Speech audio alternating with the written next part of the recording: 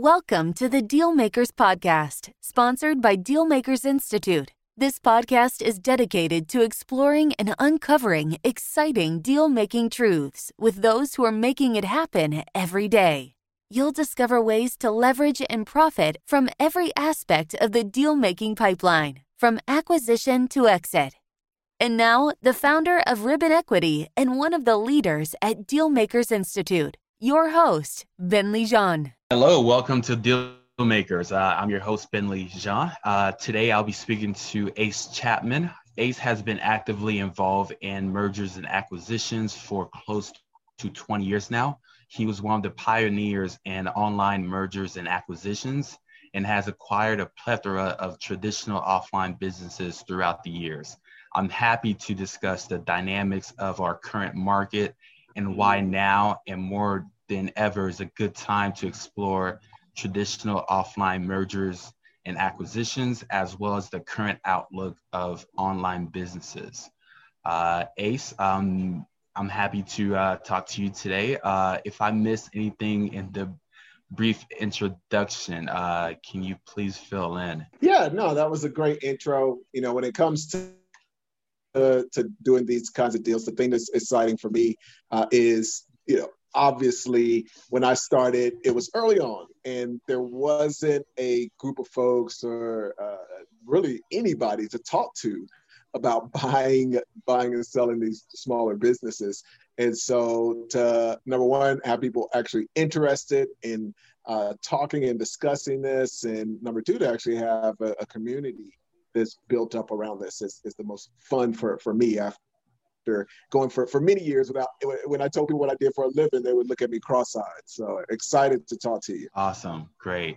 And let's dive into their early years. Can you give us an idea of what originally sparked your interest in micro mergers and acquisitions? Yeah. So it wasn't an interest in micro private equity. My interest originally was just generating income.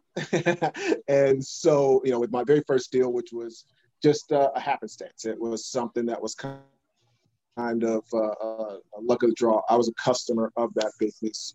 And as a customer of the business, I saw that they just were doing a very bad job of running the business.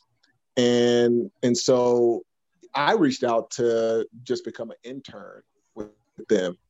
And in reaching out to become an intern, I found out they really just wanted to sell the business.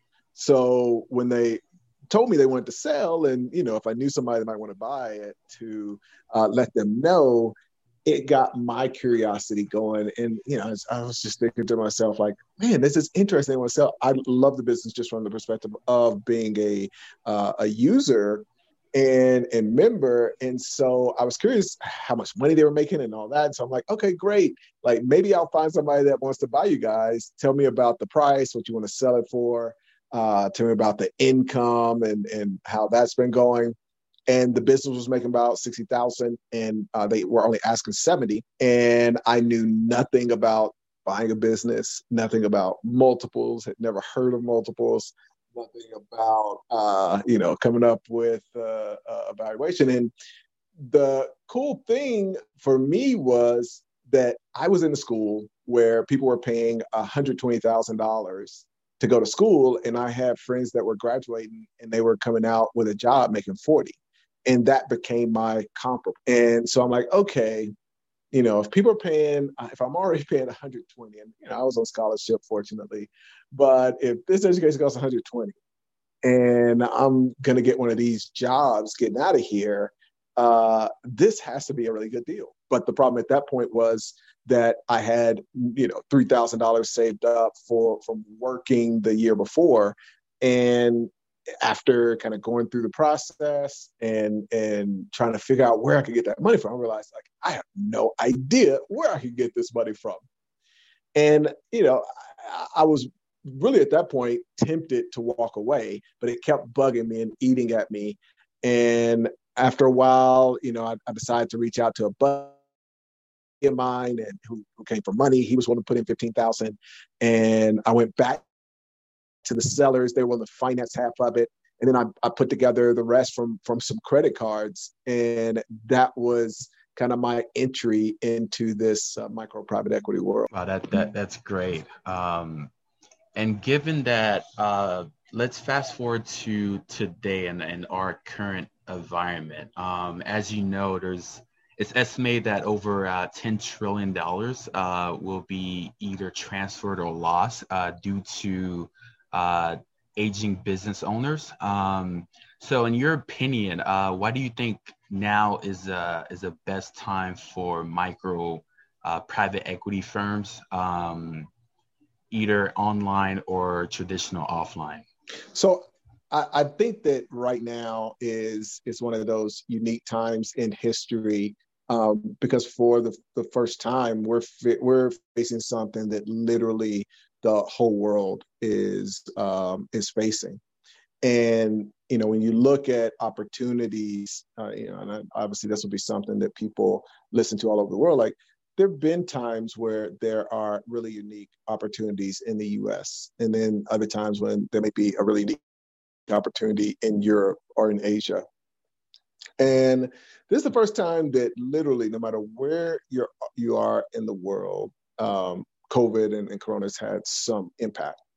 And what that means for us, which is a really cool opportunity on the upside of all of this happened this year, is there are a lot more people that understand, even if their business wasn't directly affected, they understand the delicacy of being in business and having a business that's working and generating profit and making money.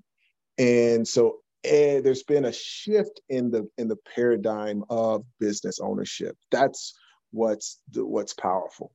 It's not just, oh, okay, there's a lot of businesses that are going to go out of business and they have assets. Obviously, all that's the case. There are a lot of businesses that are going to go out of business. There are a lot of those businesses that have assets and, things that even without the business operating, that you can go in and take over. There's obviously opportunity to go in and restart that business, or buy it as the owners were ready to walk away and just get a no money down deal. All of that is definitely the case. But I think the bigger thing is, for every business owner, there's a paradigm shift of, okay, all of this could slip away in a moment.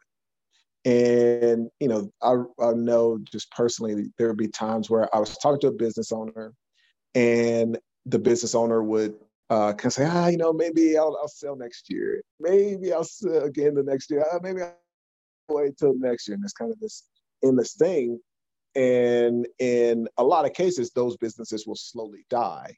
But I think when you have this abrupt end to a lot of businesses, I think we are now, as I talk to business owners, as I hear clients that are talking to business owners, whether they realize it or not, it's like the environment and the psyche around selling a business has created a lot more motivated sellers than we've seen ever before. And so I think for those folks that are looking at buying a business, this is the time, because, maybe 5 years from now that things have calmed down, it's a little bit different. People tend to forget, and that attitude shifts back to what it was 5 years ago. Absolutely. And in addition to that, right now, we're in an unprecedented time in the industry where interest rates are near zero. There's been massive influx of liquidity in the markets, and uncertainty to revenue streams. So can you walk me through your methodologies of making sure you're pricing your deals accordingly? The really great thing, and I think it's cool. I was just talking to a guy who's in investment banking in Dubai today, and I know you're in investment banking, and it's so funny as I talk to people that look at this space. I think about Brett, who's one of our clients that went through the program years ago and was working at Goldman Sachs. And the interesting thing in this space is what's more or I guess the first thing is understanding that we're buying things that are 2 to 3 multiple. And so when you compare that to traditional traditional private equity, they're literally buying it at a 7, 8, 9 multiple, sometimes higher. And so when you compare those two, when we get people from like the traditional, it's like, what in the world? This is crazy. I got to buy some of these things. Like, this is outrageous. And for me, what's funny is, I mentioned that first deal where it was making $60,000 a year and they sold it for $70,000. And, in that case, it's just literally slightly above a 1 multiple. Now, at that point, over the course of those 10 years, when things, and it's also interesting, we didn't even call it a 1 multiple. We called it a 12 or 13 multiple because the multiples were so low that we measured them in months. And you'll still see this is the case with a lot of internet deals and brokers that have been around for a long time. They still measure it in months. That came from the fact that you could literally buy a 6 multiple deal, which, traditionally would be a 0.5. But instead of calling it a 0.5, there were these deals that it was rare for a deal to be over 1. So you're starting at that foundation, which is you can buy things at such a low multiple that the real focus becomes, how strong a business is this? And the second focus becomes, how can I grow this? And if you're getting into the business, this is one of the things that I'm always preaching to clients is it's not that we're buying these assets and we're trying to sit back and collect money off of them. We're buying these assets because they're a springboard. They're a platform. And so the more important analysis becomes, how do I use this as a platform to start more businesses? It's basically like you're getting to jump into a race that is already where you already have a head start. So while everybody else is starting from the finish line, they're at the finish line and you're halfway around the track and they shoot the gun and it's like, okay, off to the races. But that doesn't mean you just walk. It's like, oh, I'm already ahead by half the track. So, I'm a focus my time on analysis and, what we call analysis paralysis and just trying to figure things out and all that. It's like, no, like, hey, like this is a race. Like it's time to run. It's time to go. Like it's time to take action because that you've gotten the benefit of that head start. And probably the biggest downside is that most people that do come into this space, they jump on they kind of jump into the race and they start walking because it's like, okay, well, let me make sure, is this okay? Which is like against the entrepreneurial spirit. And so it's more about combining those two things. The reason that when you're looking at a traditional private equity type of, and it's really interesting, like when I think about those past clients that came from that world, what they end up doing is they end up taking action really quickly because they just see it. They see, oh man, like, okay, what's the downside risk? What's the upside? Yeah, the ROI, like there's not a lot. And obviously coming from a very analytical background, it's like there's just, there's so much froth in this that it's more about taking action and snowballing the income than it is about trying to spend a ton of time with analysis. The reason from traditional private equity that the most important thing is analysis is a few things. Number one, it's the opposite. You are focused on buying a business where the goal is just to have it kick off income, decrease some expenses. You're not using that as a platform or a launch pad to entrepreneurially start a bunch of other businesses or start a bunch of other income streams or create other assets. Your goal is very simple. Your goal is we want to find something that we analyze a point that it is almost just guaranteed that it's going to give us this 10% return over the course of these 10 years. So we can pay it off and give our investors a little bit of return. And so since you're buying at that 8, 9, 10 multiple, but the idea is that you're buying something that will just kind of stick around and be around and gonna make money. The second reason that you have to analyze that point is that there are a bunch of other highly sophisticated private equity guys who are also analyzing that deal and coming up with how they can pay a little bit more with the right deal structure. And so it becomes this balancing act. It's a balancing act between, on one end, maximizing the return, and on the other end, making sure you're not taking too much risk. So you want to make sure that you've got a deal structure where you can win the deal, but you don't want to win the deal to the point where you don't make money. And then you don't want to win the deal to the point where you're taking too much risk. And so it's definitely very important for those deals to spend a ton of time analyzing.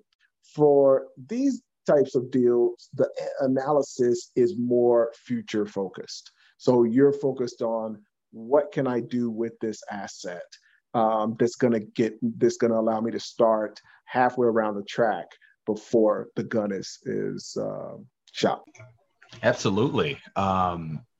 Absolutely. I think that leads to my next question. As we speak about the bigger private equity firms and even bigger players such as Red Venture and Thrasio entering the space and acquiring businesses at higher than market multiples, where do you see the quality of deals in terms of the micro deals between $1 to $10 million of EBITDA? Where do you see the quality of deals heading, given that an owner that wants to sell, right? They know there's bigger players out there that are willing to pay a higher multiple. Yeah, multiples are going up 100%. I think, that should be the other part of this that creates urgency for people. And again, I think it is important to distinguish between offline deals and internet deals. So when you're talking about Thrasio and those guys, we're not talking about offline, because that market and some of the things I said before apply to offline. This is specifically for online. And when it comes to online businesses, like I get calls from these firms, like they're trying to figure out, how do we get into this place? And they can't believe that a deal is sitting on the market that is for sale for 3 multiple. It's just outrageous. So they're just coming in. It's like, yeah, we'll just take it.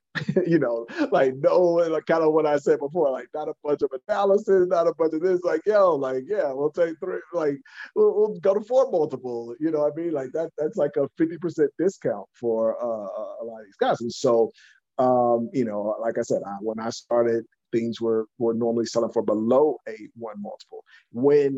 Which I didn't even know this.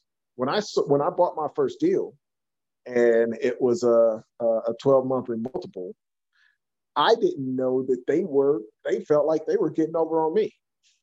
That's why they were willing to finance it and all that, because a lot of deals at that point were selling at 6 or 7 monthly.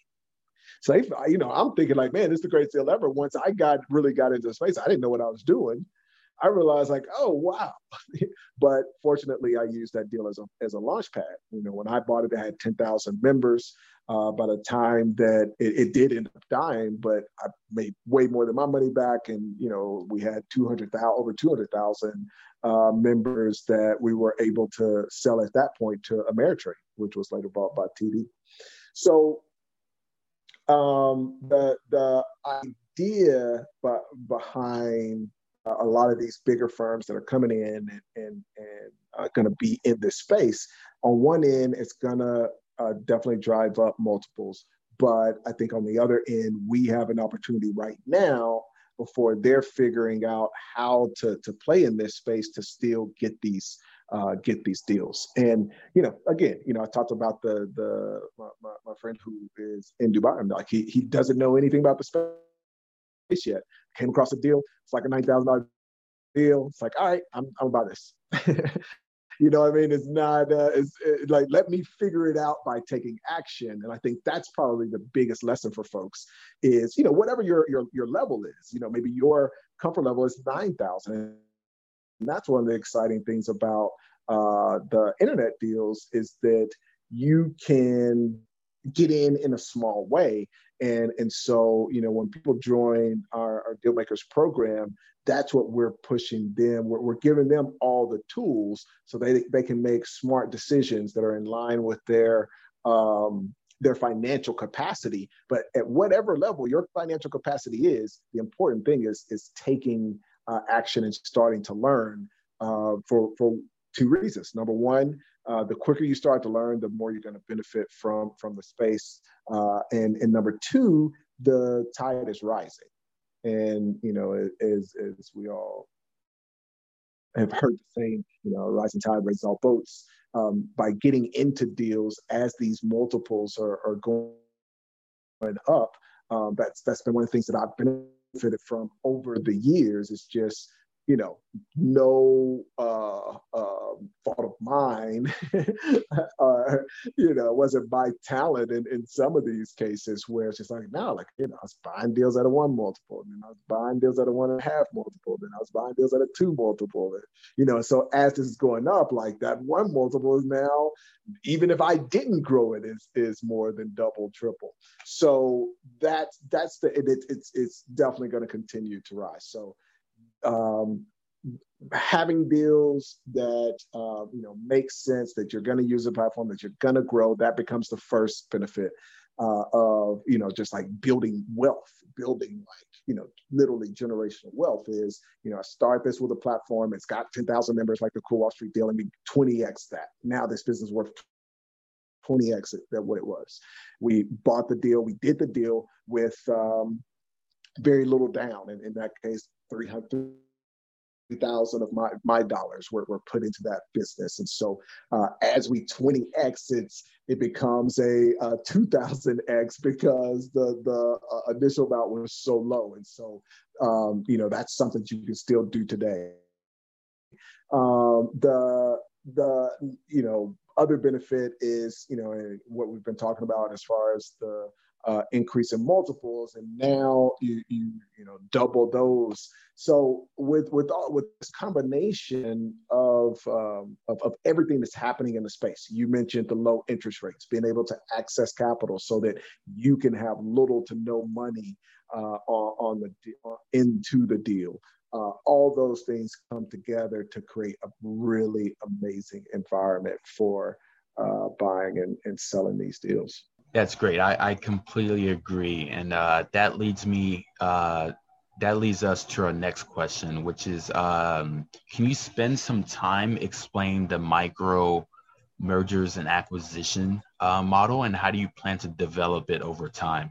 So it's funny because a lot of people, we talk about the micro private equity or micro mergers and acquisitions, and it's the same. There's no additional kind of I guess change from buying and selling businesses. But I think the only difference is that we do want to bring that skill set of how do we access capital and do deal structuring the right way. But micro mergers and acquisitions is just literally buying and selling small businesses. Hey, Ace, follow-on question. Can you talk more about the merger agency model? Yeah, so this is something that I love, and it's a lot different from even merger acquisitions or a private equity model or any of these other things. It's we live in a world now where businesses have to act like larger businesses. We come from a place where most businesses were small businesses and everybody was an entrepreneur. You had the farmer, you had the shoe person, you had the goldsmith, all of these folks that they were entrepreneurs, and there are very, very few big businesses. And now we live in a world where everyone's connected. Everybody has access to information and access to the same marketing tools you have, access to have things made in China. And it takes thinking like an international conglomerate in order to survive today.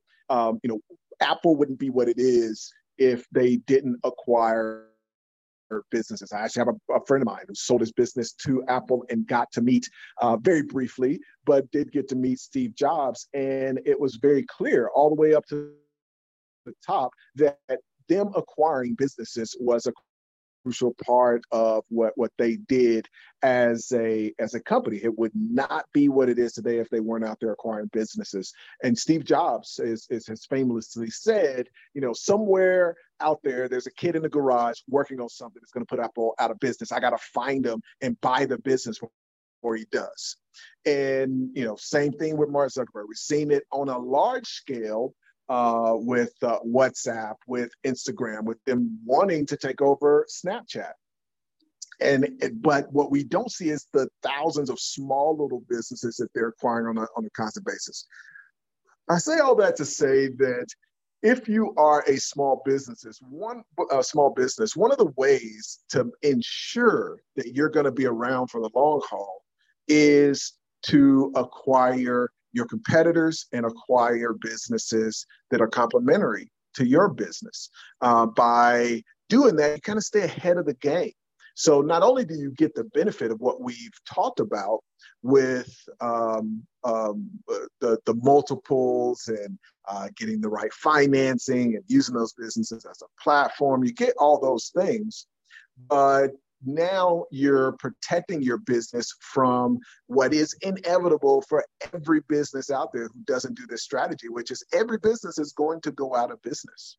So as a merger agent is kind of what I call it, or becoming and building a merger agency, you get to go out, connect with businesses, and help those businesses acquire their competitors, acquire complementary businesses, and you get a benefit of getting equity in both businesses by helping them, getting paid for those transactions.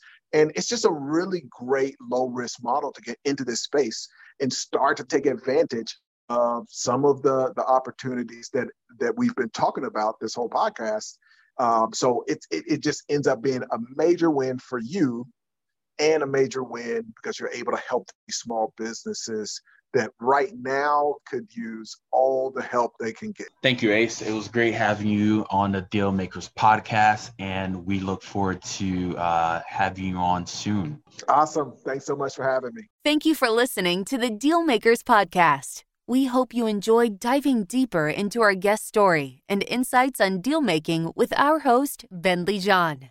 Right now, there is a tremendous opportunity in the mergers and acquisitions space for small and medium-sized enterprises, as it is estimated that in the next 20 years, over $10 trillion will be transferred or lost. To learn more on how to capitalize on this opportunity, visit dealmakersinstitute.com or maspecialist.com.